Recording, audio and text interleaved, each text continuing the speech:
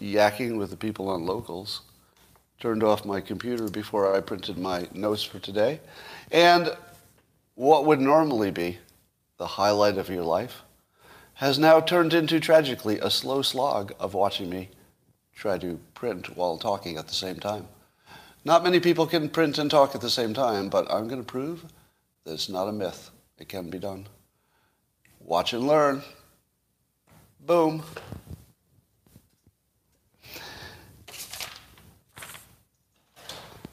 Yeah, that's printing. Yep, we're going to take it up a notch. I hope your printers are working as well as mine, because they're quite good right now. Have you ever had this experience that your printer is so undependable that when you hear that beautiful sound of it working correctly, like it's just like music, until I turn around and find out that the ink is out and it's all blank pages. But until I do that, it's going to be awesome. Hold on. Do you see how many notes are printing? When you hear that much printing, it means a good show. A good show is coming up. Hold on. Oh, I can't reach. I'm tied in.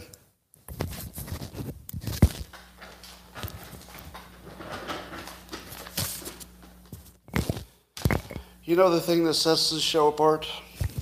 I'll tell you what sets this show apart. Low production values. Yeah. If you go to other places, you're going to get, a bunch of fancy background sets, and probably the audio will work almost every time. But do you get this? No. This is casual. This makes you feel comfortable. This is the thing that you want more than anything, but you also want it to happen in its proper order, because that's the way you've been taught. Good morning, everybody. How would you like to participate in the simultaneous sip? I know you would. Here's the sound. That's what you've been waiting for. And now that your day has gone from the depths of incompetence to the height of mastering what we call the simulation. If you'd like to take it up another notch, all you need is a cup or mug or a glass, a tankard, chalice or stein, a canteen, jug or flask, a vessel of any kind. Fill it with your favorite liquid. I like coffee. And join me now for the unparalleled pleasure, the dopamine hit of the day. Wait, hold on. I'm going to teach you something. Hold on. Put down your cup. Today we're going to take a page out of George Costanza's book. We're going to combine two of the most awesome things in the world. You can do it your own way. We're going to be skill stacking the simultaneous sip. We're not only going to be sipping your favorite beverage, but at the same time I will be using this back scratcher to scratch that itch in the middle of my back that I've been waiting all day to get. Watch this, the same time. You can do it at home too. Go.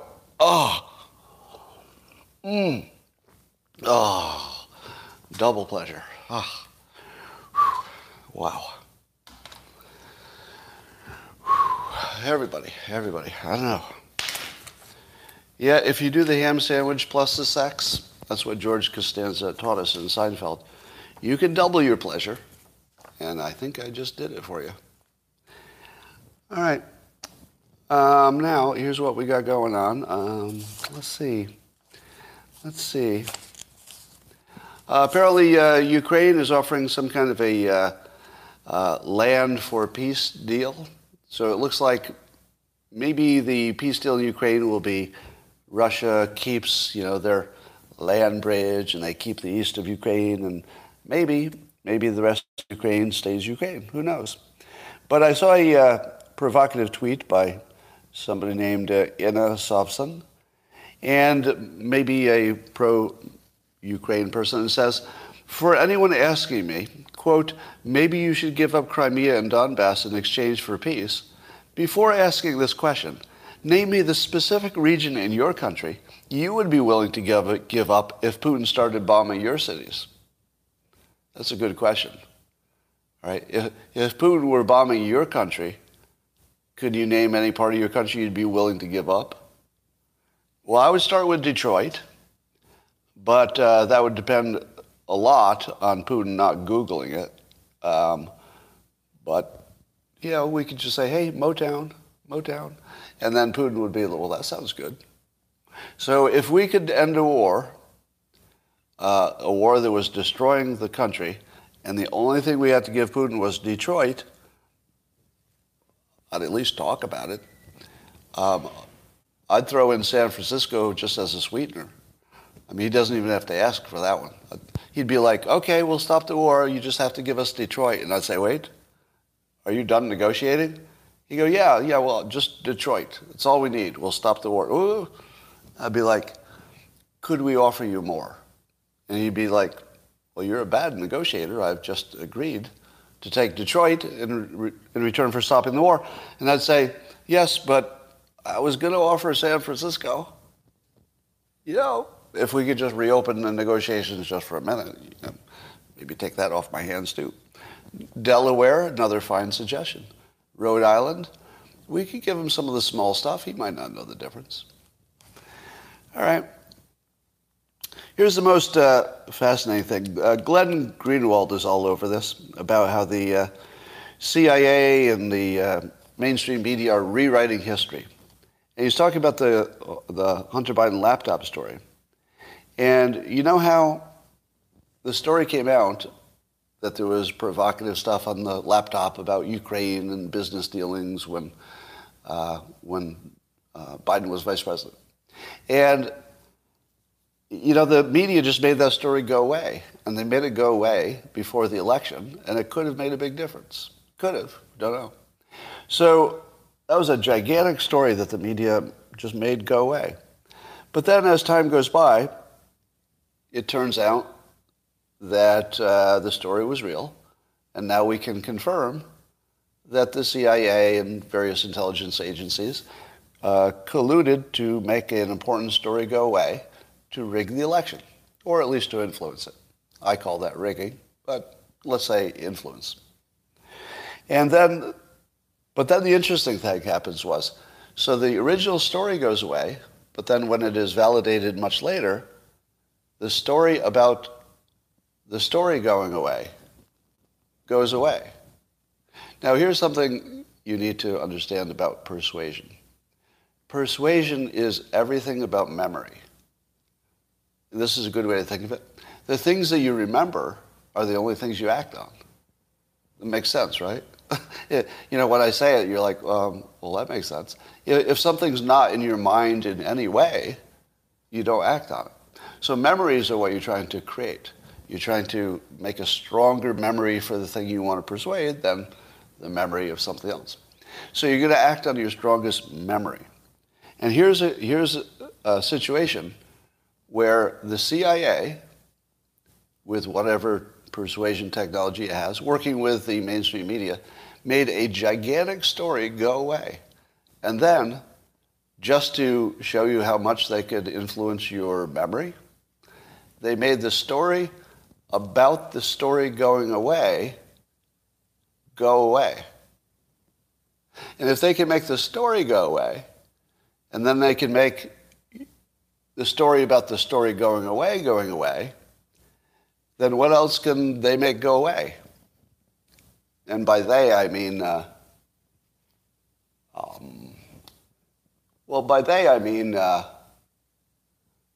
in the story about the, what were we just talking about? I forget the topic. Was there something about, I think it was something about Chris Rock getting slapped. Yeah, that's what it was. So let's talk about that. I feel like there's something I'm forgetting, though. No, I think it was about the Oscars. All right, do you remember I gave you a prediction the other day that was really weird, but you're watching it come true in real time, faster than I imagined. And the prediction goes like this. The growth of mushrooms as a drug of probably great medical value, some recreational value as well. But honestly, the people who take it recreationally end up saying that the health value is the bigger part, the mental health part. And I told you that the growth of mushrooms, especially now that it has been commoditized and the stigma has been removed, that it would change civilization. Remember? So this isn't just another drug. I mean, in a way, you could say fentanyl is changing civilization, but in the worst possible way. But mushrooms are going to change civilization probably in a positive way. And one of the ways it does that is it destroys your ego and allows you to just consider new things. So it makes you more creative. So one of the things I predicted is that the United States would dominate China in the future in large part, not small part, in large part. This is what makes the prediction interesting. Not in small part, but one of the biggest reasons that the United States will dominate technology and entrepreneurship in the future is that we're going to do more mushrooms. And again, I don't recommend this or any other drug, just to be clear. I'm not recommending you take anything, all right? Yeah, every drug has danger. I'm not a doctor, blah, blah, blah. We're talking about them. We're not recommending them. So I'm going to give you an example of where that wild prediction is already happening, right in front of you. Chris Rock, who's in the news, as you know, for getting slapped by Will Smith at the Oscars. Do you know that Chris Rock is going on a world tour, comedy tour? Do you know what the name of the comedy tour is? Somebody say it. You know what it is. What is the comedy tour named? It's already named. Chris Rock's comedy tour. It's called Ego Death World Tour. Ego Death World Tour. Now, what is ego death? Ego death comes from using hallucinogens, and usually mushrooms. What are the odds? What are the odds that there's a big story about mushrooms and that the person who's in the news is doing a world tour called Ego Death? Is that a coincidence? Now, what else? What is also the biggest surprise, maybe, about Chris Rock getting slapped? Did you hear that he apologized? If you didn't hear that, what's that doing to your head? Chris Rock apologized unreservedly. He's the one who got slapped. He told a joke as a comedian. In the role of a comedian, he told a joke. He got slapped hard, and he apologized unreservedly. Who can do that?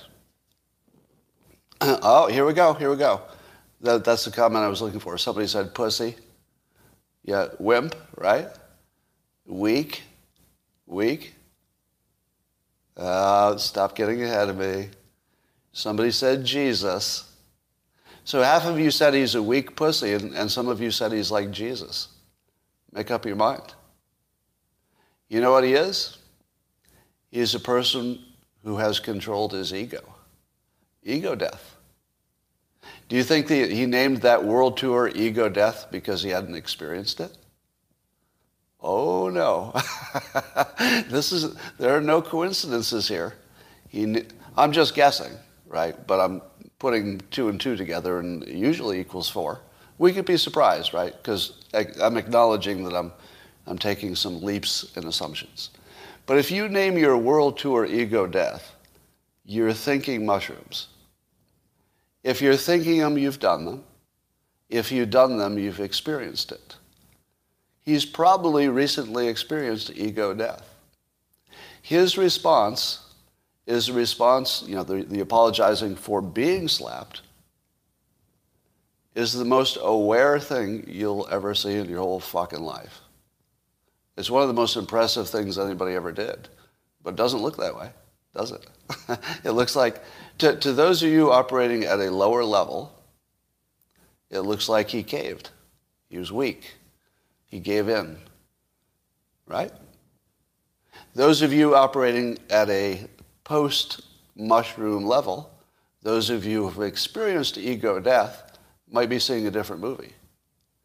The movie you're seeing is somebody who took full responsibility for his own actions. What? That's right. He took full responsibility, not partial, full responsibility for his own actions, because they're the actions that cause the other action. Now, in the real world, does anybody ever do that? Almost never. Almost never. Generally speaking, you would have expected him to hedge and say, well, I thought I was just making a joke, but it was sort of a mistake. No, took full responsibility. Now, somebody says it was fake. If he did not have a tour called Ego Death, I might have said so too. Scott has jumped the shark. You can tell the people who have never done mushrooms. The people who say I've jumped the shark. That's a good tell for somebody whose ego is completely owning them. If you want to be totally owned by your ego, just make comments like that, NPC comments. All right. So there's a second part of this that's even more mushroomy. So while it seems to me that Chris Rock has demonstrated, not only by his immediate reaction, but in my opinion, and again, this is all very subjective, so there's plenty of room for you to disagree. But in my opinion, Chris Rock's handling of this went from sort of interesting, that he, and maybe professional, I guess, that he managed to carry on with the show, which is kind of impressive. But when he went to full responsibility in public and didn't hedge it at all, to me that was very impressive. And here's the thing. Do you think he doesn't know that he'll be called a wimp? Of course he does. Do you think he doesn't know that the way he handled it doesn't look manly? Yeah, he knows that. Yep, perfectly aware. Do you think he's not aware that he was the smaller man and the larger man just beat the shit out of him on TV? Yep. Do you think he's handling it? Yup. It looks like he can control his ego. Here's the better part of this. If you look on social media, it's just full of people making the same NPC comment, which is that Will Smith is a cuckold because he allows his wife to date other men. Now, where's the part where you know what Will Smith is doing in his spare time? Isn't there something missing in the story? Isn't it more like two people who have decided to have let's say, an important primary relationship, but they've both decided that they will have exterior relationships and that will be part of their going forward? Now, what makes that bad for Will Smith? May I give you a little bit of reality? Somebody says Will Smith is gay. I don't think so. I don't think so. Here's what I think. Would you agree with the following statement that Will Smith is probably one of the most desired, men in Hollywood? That women would flock to be with him. Would you say? Can anybody agree with me on that? Yeah. I mean, he's fit, he's funny, he's rich, he's successful. He's got a lot going for him. So I would say that he could probably have as much sex as he wanted of the highest quality. Would you agree with that? Does anybody disagree with that? That if he wanted, he could have the highest quality and the most sex he wanted. Well, why do you think he's not doing that? What in the world would make you think he's not doing that? Now, yeah, I hear the theory that he's gay, but all evidence suggests that's not the case. Right? So think about Will Smith's ego. Think about this. Will Smith knows exactly what everybody's saying about him, right? You assume that's true. He's completely aware that the internet thinks that he's letting his wife sleep around, but he's not for some reason. Where's the part where Will Smith says, hey, everybody, don't you know that I'm doing it too?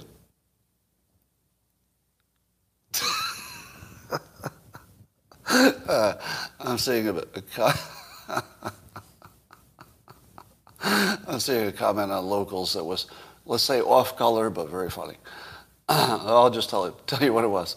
There was some gentleman on the Locals platform talking about Will Smith who says, I blew him, and I can confirm he's gay. but probably not. Probably not. It probably didn't happen. Anyway, ask yourself this. Is Will Smith operating at a low level of awareness or a high level of awareness? At a lower level of awareness, what would you expect him to say to defend himself against all these claims? You'd expect him to say, well, I'm doing it too. It's not just my wife who's dating guys. I'm up to my balls in strange every day. But because he apparently is operating at some kind of higher level, apparently, he actually lets this ride. The only thing I've seen as impressive as this, and I've told you this before, is Richard Gere, who never denied the rumor, which I'm sure is not true. He never denied the rumor that he once went to the emergency room with a gerbil stuck up his butthole as some sort of alleged sex play. Now, personally, I don't think there's any chance it's true. But because it was a gigantic rumor for decades, you'd think at least once Richard Gere would say, oh, that's not true. But I love the fact he never did that. I love that. Like, it just made me respect him so much. And not respect him because of the way he handled it necessarily, but respect him because he didn't need to do it a different way, apparently. Like, he didn't have any lower awareness need to defend himself. He just let it ride. And it looks to me like Will Smith is doing the same thing. I mean, he's really being viciously attacked for his lifestyle. And the most obvious thing about his lifestyle is that he's getting so much sex that he's probably just exhausted half the time. So why did you imagine it was any other way? Have you partied with the Smiths? No, but it sounds like a good time. I can't imagine anything that would be more fun than that. Somebody said, have I partied with the Smiths? Like literally, I can't think of anything that would be more fun than that. Can you imagine? Imagine getting invited to one of their parties. All right, I'm not trying to get invited to a party. I'm just saying, if you imagine it, it couldn't be a bad time. Wouldn't be a bad time. All right, here's the greatest tweet about that. Oh, and by the way, we don't know if Chris Rock knew about the alopecia or not. We're not sure if he knew about that. But probably, I think not, right? Which would explain the whole thing. All right, here's a tweet that sums it up. Julius Sharp tweeted this. He said, last night was show business in a nutshell. A performer gets punched in front of everyone. No one does anything to stop it, and everyone acts like it didn't happen. The puncher gets an award and a standing ovation. And the funniest thing about that is that that's just a description of what happened, right? He didn't have to add anything. It was just a description of what happened. All right. Did you see that Trump got a hole in one? So if you're not aware of how golf works, there are some holes on a golf course that are very long. It would take several strikes with your instrument to get there. And then there's some that you can reach the green with, your driver, or not usually your driver, but some you can reach the green with a 5-iron, as Trump did. And so if you can reach it in the first shot, there's a chance that it might fall in that hole. And it looks like Trump is claiming that he did that, and he's got witnesses. And one of them is a professional golfer, so sounds like a pretty good witness. But the part you have to see, and I keep saying this, and I think people are starting to understand. Trump is a really good writer. Does everybody get that? That whatever you want to say about him in any other realm, he's a really good writer. Every sentence he writes, you can't look away. And somebody says Steinbeck. It's something about the visual imagery. It's something about the fact he never says what you expect him to say. There's something about the complexity of it. There's something about the humor in all of it. Like everything is tongue-in-cheek, but you're not quite sure. And also that the joke is on the reader. And you know that Trump is making some people upset to entertain other people, and it's working.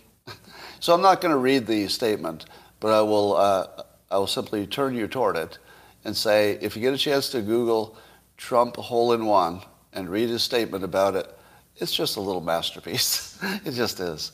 It's just a little masterpiece. All right.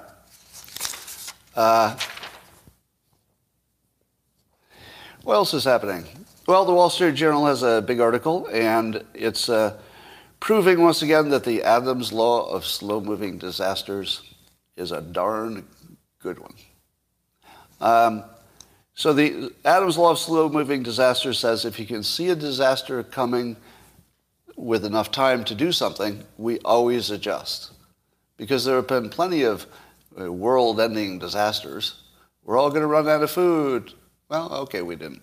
We're going to run out of oil. Okay, we didn't. Right? So climate change is going to kill us all. It probably won't. So here's what's happening in climate change. Not only are there, let's see, I think it was maybe a year and a half ago when I was doing research on this, there were about a half a dozen companies in the carbon removal business where they could suck the carbon right out of the air or right out of the smokestack and turn it into a product or store it in rocks, basically get it out of the system. And that handful of companies a year and a half ago has now turned into, there were 200 companies that asked Shopify for some investment in that space. And I guess 9 of them they funded. So one company, just Shopify, got 200 applications in this space and funded 9 of them. So there's just immense energy just went into carbon capture because anybody who gets something that works is going to be a multi-billionaire, right? There aren't that many areas left where there's a virgin field, it's just a field, and somebody's going to be a billionaire, and everybody wants to be that billionaire. Somebody's going to make the better carbon capture. And the article in the Wall Street Journal today goes through a number of ways they're doing it. One of them is a company that uses drones just to drop seeds in places that need to be reforested. Now, there probably were other ways to drop seeds, like walking around and tossing them. That always works. But you can see that the breadth of the number of companies working in this space is pretty big. So here's what I think. I think we're going to be fine. I think we're going to be fine, climate change-wise. I think that the problems we have are that all predictions are straight-line predictions. When you make a prediction about what's going to happen in 80 years, it's almost always what I'll call a straight-line prediction. And if I may use my back scratcher to illustrate it, it means that whatever you're predicting, let's say the rate of growth in something, tends to just go in a predictable line, like it's one straight line. Now, you might say that the growth of it is quick or the growth of it is slow, but still, when you predict it, you never predict big bumps and shocks because those are, by definition, unpredictable. So instead, you put it in a straight line. But the real world never works like that. So why do I say that nobody can do a long-range prediction about anything? Because in 100% of cases, there are surprises if you wait long enough. So the longer the time period, the less you can predict, obviously. Now, this carbon capture stuff is already taking a steep turn. So if you predicted carbon capture, you would have said, well, it's not very good now, but if it slowly improves, maybe it'll make a little difference in 80 years, which would be ridiculous. Now, I don't know that they're making that specific assumption. I'm making a general case about assumptions.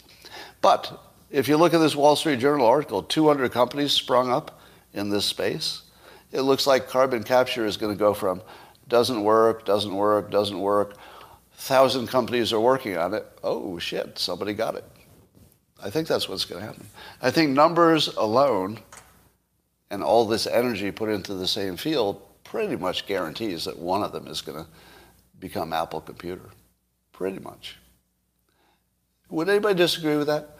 That if you have enough energy going into a question, even fusion looks like it's going to be solved. even fusion. How about flying cars? Yeah, we're 1 year away from flying cars. Not literally a car, even though we will have some of those, but a little quadricopter that you can just have in your backyard and fly places. That's like a year away. I think you can actually put in an order for one right now. So pretty much everything happens if you put enough energy into it and enough companies try enough things. Let's talk about the ruble. There was something I never understood about currency, which is if you can make somebody pay you in a certain currency and they need whatever you're selling, that currency always has value, doesn't it? I didn't understand how a currency could decline in value so long as there was all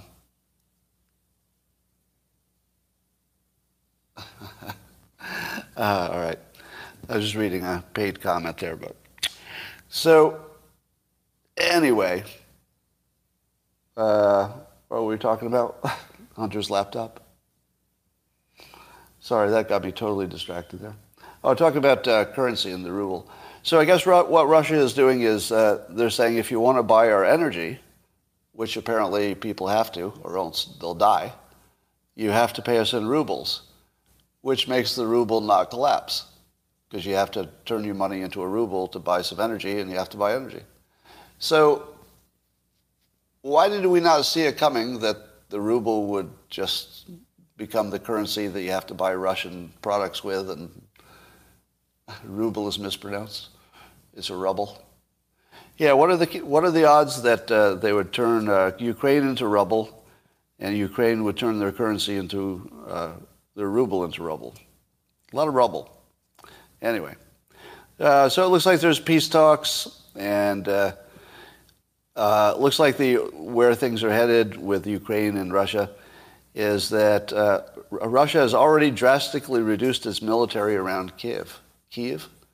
So it looks like Russia is not as interested, or unless they're bluffing, they're not as interested in taking the capital, because it looks like they want to consolidate what they've already taken and call it a victory.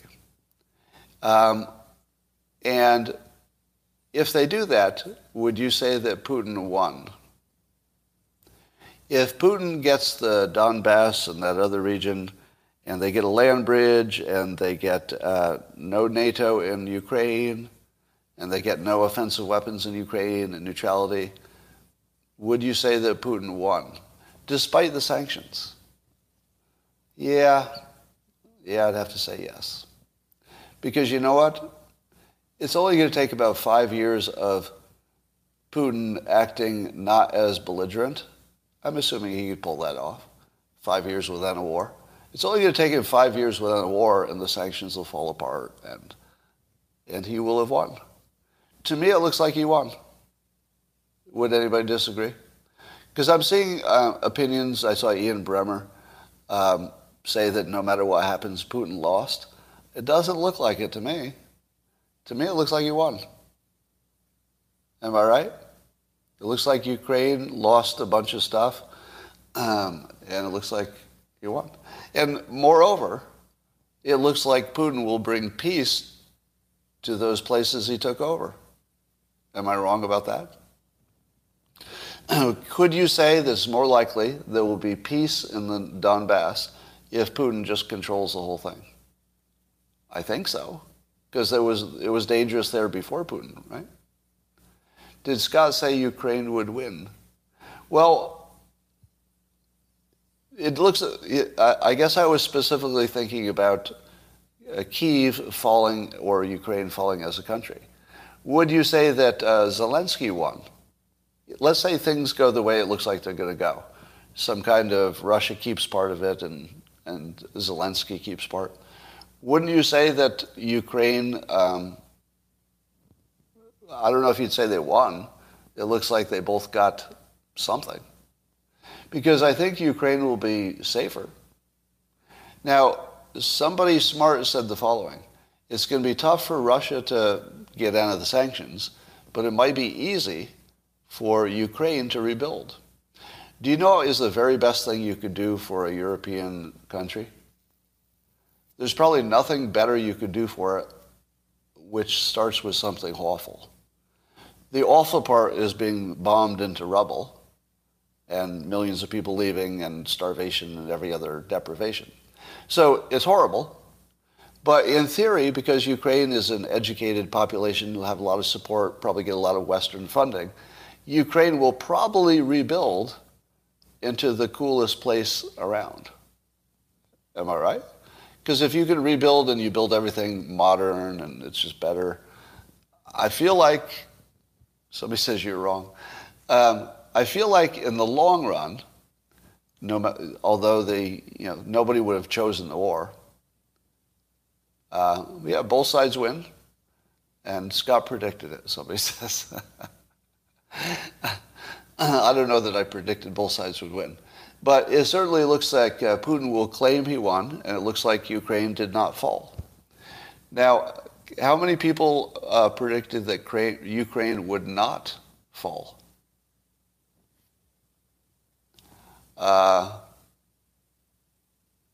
Apparently, Scott has yet to inform himself, I'm reading a paid comment, about Operation Gladio, the singular thing that explains literally all of the United States foreign policy. Well, I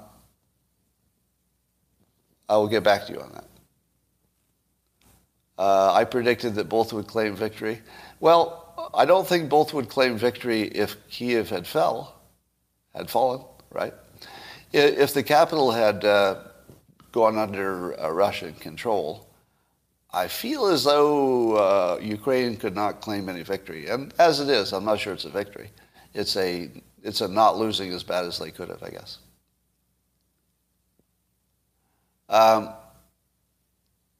Rebuild without a strong dollar, yeah, that might make a difference. I said, you predicted it was possible Ukraine could win outright. I don't know. I mean, it looks like they won outright because the regions that Russia will control are largely disputed regions, right? A disputed region isn't exactly Ukraine's to begin with. It's a disputed region. So I'm not sure that Ukraine lost Ukraine. I think that the disputed regions became less disputed, if that's what happens. So somebody says, this is weasel thinking. No, it's weasel talking. So yes, I do believe I could make a weasel argument for having been the most accurate predictor. I believe I could make that weasel argument. But every other predictor is going to say they were right, just like every other time. Everybody who made a prediction is going to say they were right. That's what happened with the pandemic. The people who predicted that there was no pandemic at all are saying they were right. And the people who said it will kill 1 million people are saying they're right. So everybody gets to be right all the time. There used to be you got to be wrong. Now you don't. All right, anything else happening? Biden wants to tax the rich in the dumbest fucking idea I've ever seen, which couldn't possibly be the product of a stable mind. He wants to tax the rich on appreciation of their stock assets in any 1 year, with no word as to whether they could get a write-off if it went down the next year. There isn't the slightest chance that this could get passed. It's almost like it's a joke proposal. It's like, hey, I got an idea. Every time you put on mismatching socks, if your net wealth is over $1 million, you're going to pay a 7% surtax. And people would say, I don't know, but that's the dumbest idea I've ever heard. It almost sounds random. It's so bad. It doesn't even sound like a real idea. It sounds like a movie idea. It's so bad. He will get exactly, well, I guess there will always be some Democrat economists who will say it will work.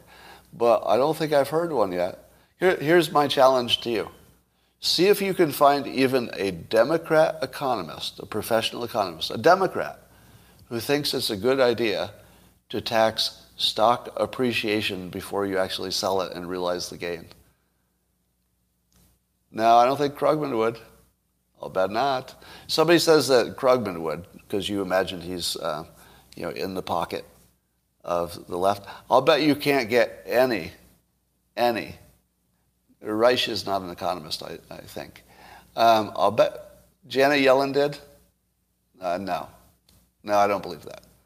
I do not believe any professional economist, a Democrat or not, has ever addressed that. Well, Bernie's not an economist. Right? So that's my challenge. See if you can get a Democrat economist to agree with the Democrat plan. I don't think so. I don't think so. All right. The Hunter Biden connection to the Ukrainian labs is mostly fake news. Are you all aware of that? So I joked, but I didn't really talk about it too much. I joked that it was the simulation had to give us Hunter Biden connected to biolabs in Ukraine because it was just the funniest thing that could happen. And sure enough, it happened.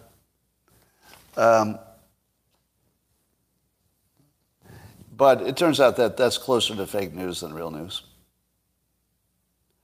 Wow.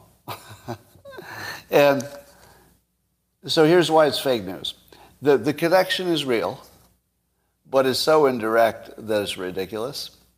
So, no, I read about the emails as well. So apparently these labs were not weapons labs, or they weren't bioweapons labs. They were biological research facilities, but of course you could argue that one could be turned into the other. But there's no evidence that they were meant to be bioweapons. And his investment was through a fund, and a fund had some money in something. He probably never knew, blah, blah. So his connection to them is there, but it's through money that went through other hands, and basically it's not really a story. It's fun. It's fun, but it's not really a story. How can you be so obtuse? Greg says. Greg, do you really believe, really, that Hunter would be funding bioweapons labs in Ukraine and that that's like the secret story? Really? Really? Or do you think it's a little more likely that he had money in funds that had money in lots of different places? Because that would be normal. It's normal to have money in funds that have money in lots of places you don't know about. It is not normal that he would be directly investing in bioweapon labs in another country. That wouldn't be likely. All right, so I'm going to say that the labs exist. They're not designed as bioweapons labs, and that there is money that flowed, and Hunter had something to do with it. But I don't think it's a story. Doesn't seem to have any, doesn't seem to have any relevance, let's say. Doesn't seem to be relevant. All right. Biden's dementia is getting worse, and I wonder who is behind this tweet. So Biden tweeted that Russia's economy was ranked the 11th biggest economy in the world before this invasion, but that now soon will not even rank in the top 20 in the world. What do you think about that? Won't rank in the top 20. So is that the most fucked up thing you've ever seen your president do? That's just fucked up. Here's why. Aren't we mad at Putin? We're not really mad at the Russian citizens, are we? When did that happen? Was that some kind of shift? Because he's actually doing a victory dance on the suffering of the Russian citizens. Not cool. That's not cool. Now, I understand what he's getting at, right?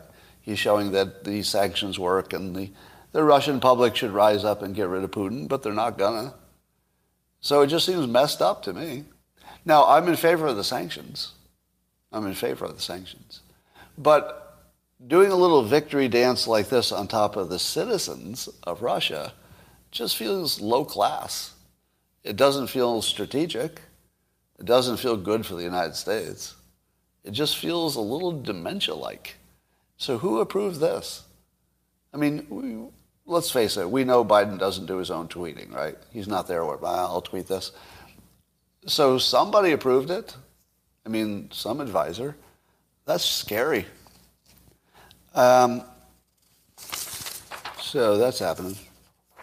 And here's the worst argument about Ukraine. That it's a violation of international law. I've heard it said, who said it? Maybe maybe on the 5 I heard it, that we should simplify the case and just say it's a violation of international law and just stick it to that. Was it Greg or was it Jesse? Somebody said it. And I would disagree with that because violation of international law is meaningless to everybody. Everybody violates international law when they can get away with it. It's really just about what you can get away with. So saying it's a violation of international law doesn't really buy you much for persuasion. For persuasion, I'd say we can't let anybody be rewarded for conquering their neighbor. Is that better? We can't let Putin be rewarded for conquering his neighbor. Now remember, it was sort of an optional war. I mean, maybe Russia would argue, but it was kind of an optional war. If you run an optional war to conquer your neighbor, you just can't be rewarded for that. You just have to make sure that's not rewarded. So I would say that that's a better way to simplify, because nobody respects international law if they can get away with breaking it for their own self-interest. What do you think about the question now of would Putin have invaded under Trump? What do you think? Do you think if Trump had been president, Putin would have invaded? Now, I know this audience is going to say no, because he was unpredictable, and maybe not. But let me give you the counter argument, because I've made the argument myself that maybe Putin wouldn't. Here's the counter argument. Nothing was going to stop him. He was going to do it no matter what. Because it does look like Putin's kind of determined, if you know what I mean. It may have looked different, but I think he would have done it anyway. And the idea is that he doesn't seem to be scared of risk, right? Putin seems very risk-takey. I feel like he just would have said, the Donbass is whatever, and we got to do what we got to do. So he did wait, we heard, but I don't think that's confirmed. And if he had waited, let's say Trump had won a second term. Do you think he would have waited a whole other 4 years? It made sense for him to wait to see if Biden got elected. And I think that's what you're conflating. It would definitely make sense to see if Biden got elected. But maybe he just would have done it differently if Trump got elected. I don't think we can conclude we know what would have happened. All right. I saw the most interesting tweet today. So it was a Cernovich tweet, but it was about a piece, a Medium piece, where Jonathan Roseland was writing about, he was reading Graham Hancock's Magician of the Gods book, and he was talking about all these great pyramids and ancient constructions that we barely know how to do today, if at all. Now, have you ever wondered why it is that they knew how to make pyramids at one point and then they stopped knowing how to make pyramids? Isn't that weird? Like, why did the Egyptians just sort of stop doing it? And when they stopped doing it, why didn't they at least, carve into a wall or something the instructions for making another one?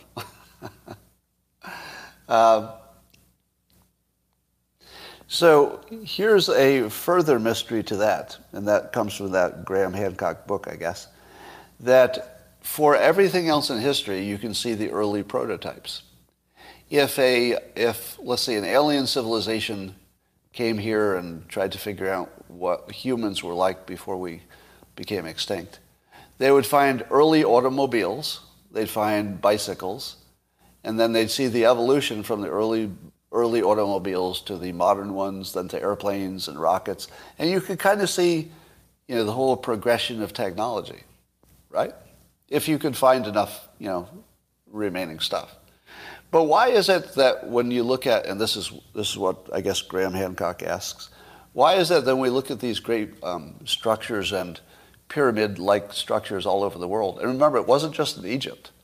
All over the world, there were these pockets where they built great things, and then, here's the key part, they forgot how to do it,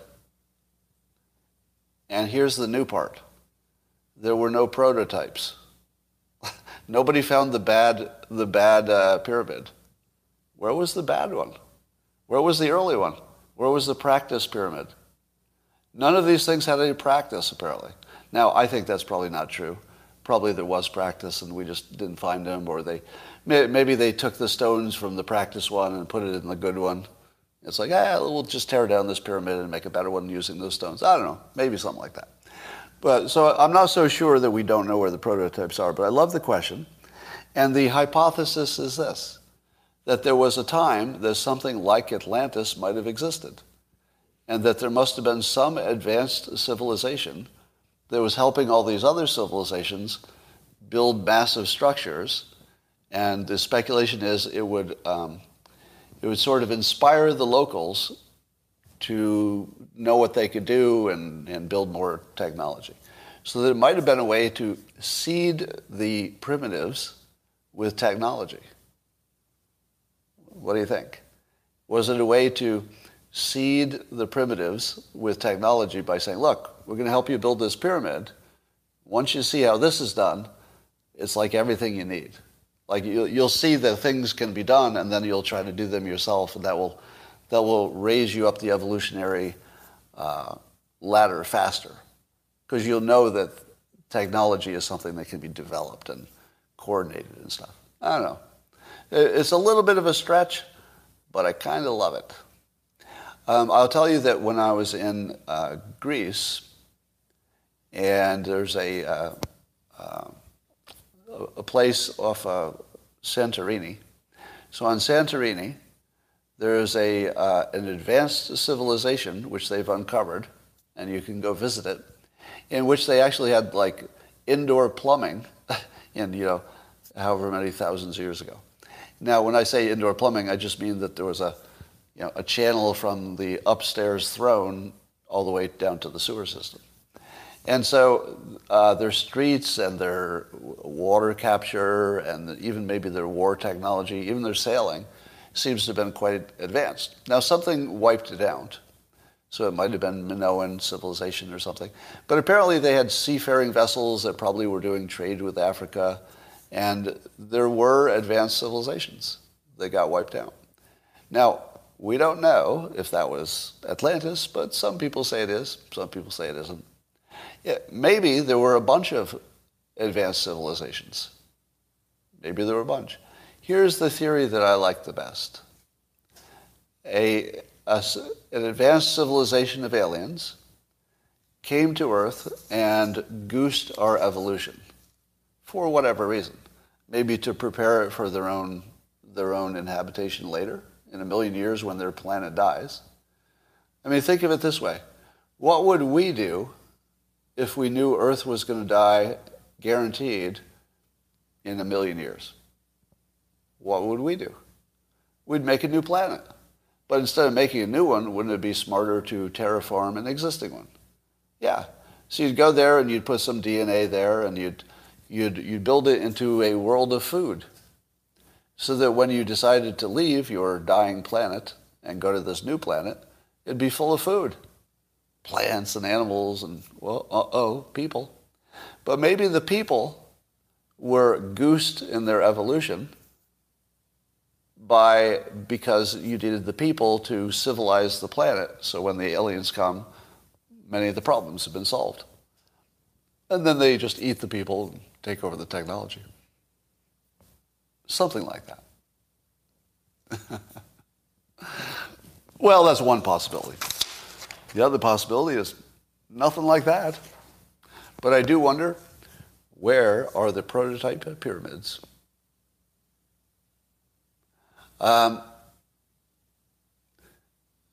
Aliens with that power don't need to seed planets? Oh, I don't know. They don't need to. But let me put it this way. How many of you are like growing vegetables in your backyard? You don't need to. You don't need to. So an advanced alien civilization wouldn't necessarily do things because it needed to. It would just do things it could because it wants to. You just described my book. Okay.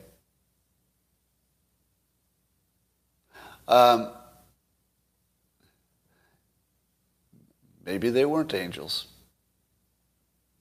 Maybe they made patterns with cardboard. Okay, that could be it. Look in West Egypt for the prototypes. Don't become Art Bell. Well, the difference between Art Bell and me is I'm not trying to tell you it's true. Well, actually, I don't know if he does that either. Maybe nobody does that.